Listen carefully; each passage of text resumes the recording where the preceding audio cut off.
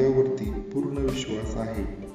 मला माझ्या क्षमतेवर आत्मविश्वास आहे. या आत्मविश्वासाचा उपयोग मी माझे ध्येय पूर्ण करण्याकरिता करणार आहे. मी जे करायचं ठरविलं आहे ते मी कसंही करून पूर्ण करणारच हे मी मनाशी ठरविलं आहे.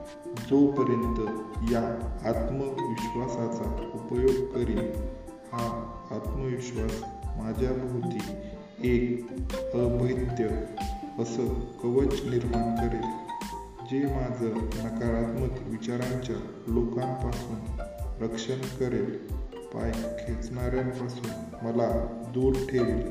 मी आजपासून ज्या लोकांनी काहीतरी करून दाखवलं आहे अशा यशस्वी लोकांच्या संगतीत जास्तीत जास्त वेळ राहण्याचा मी प्रयत्न करेन.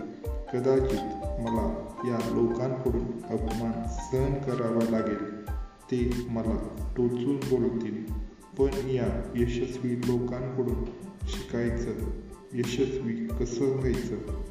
माझा होणारा प्रत्येक अपमान माझी जिद्द वाढवेल, माझा निर्धार अजून पक्का होईल. मी विजयी होणारच.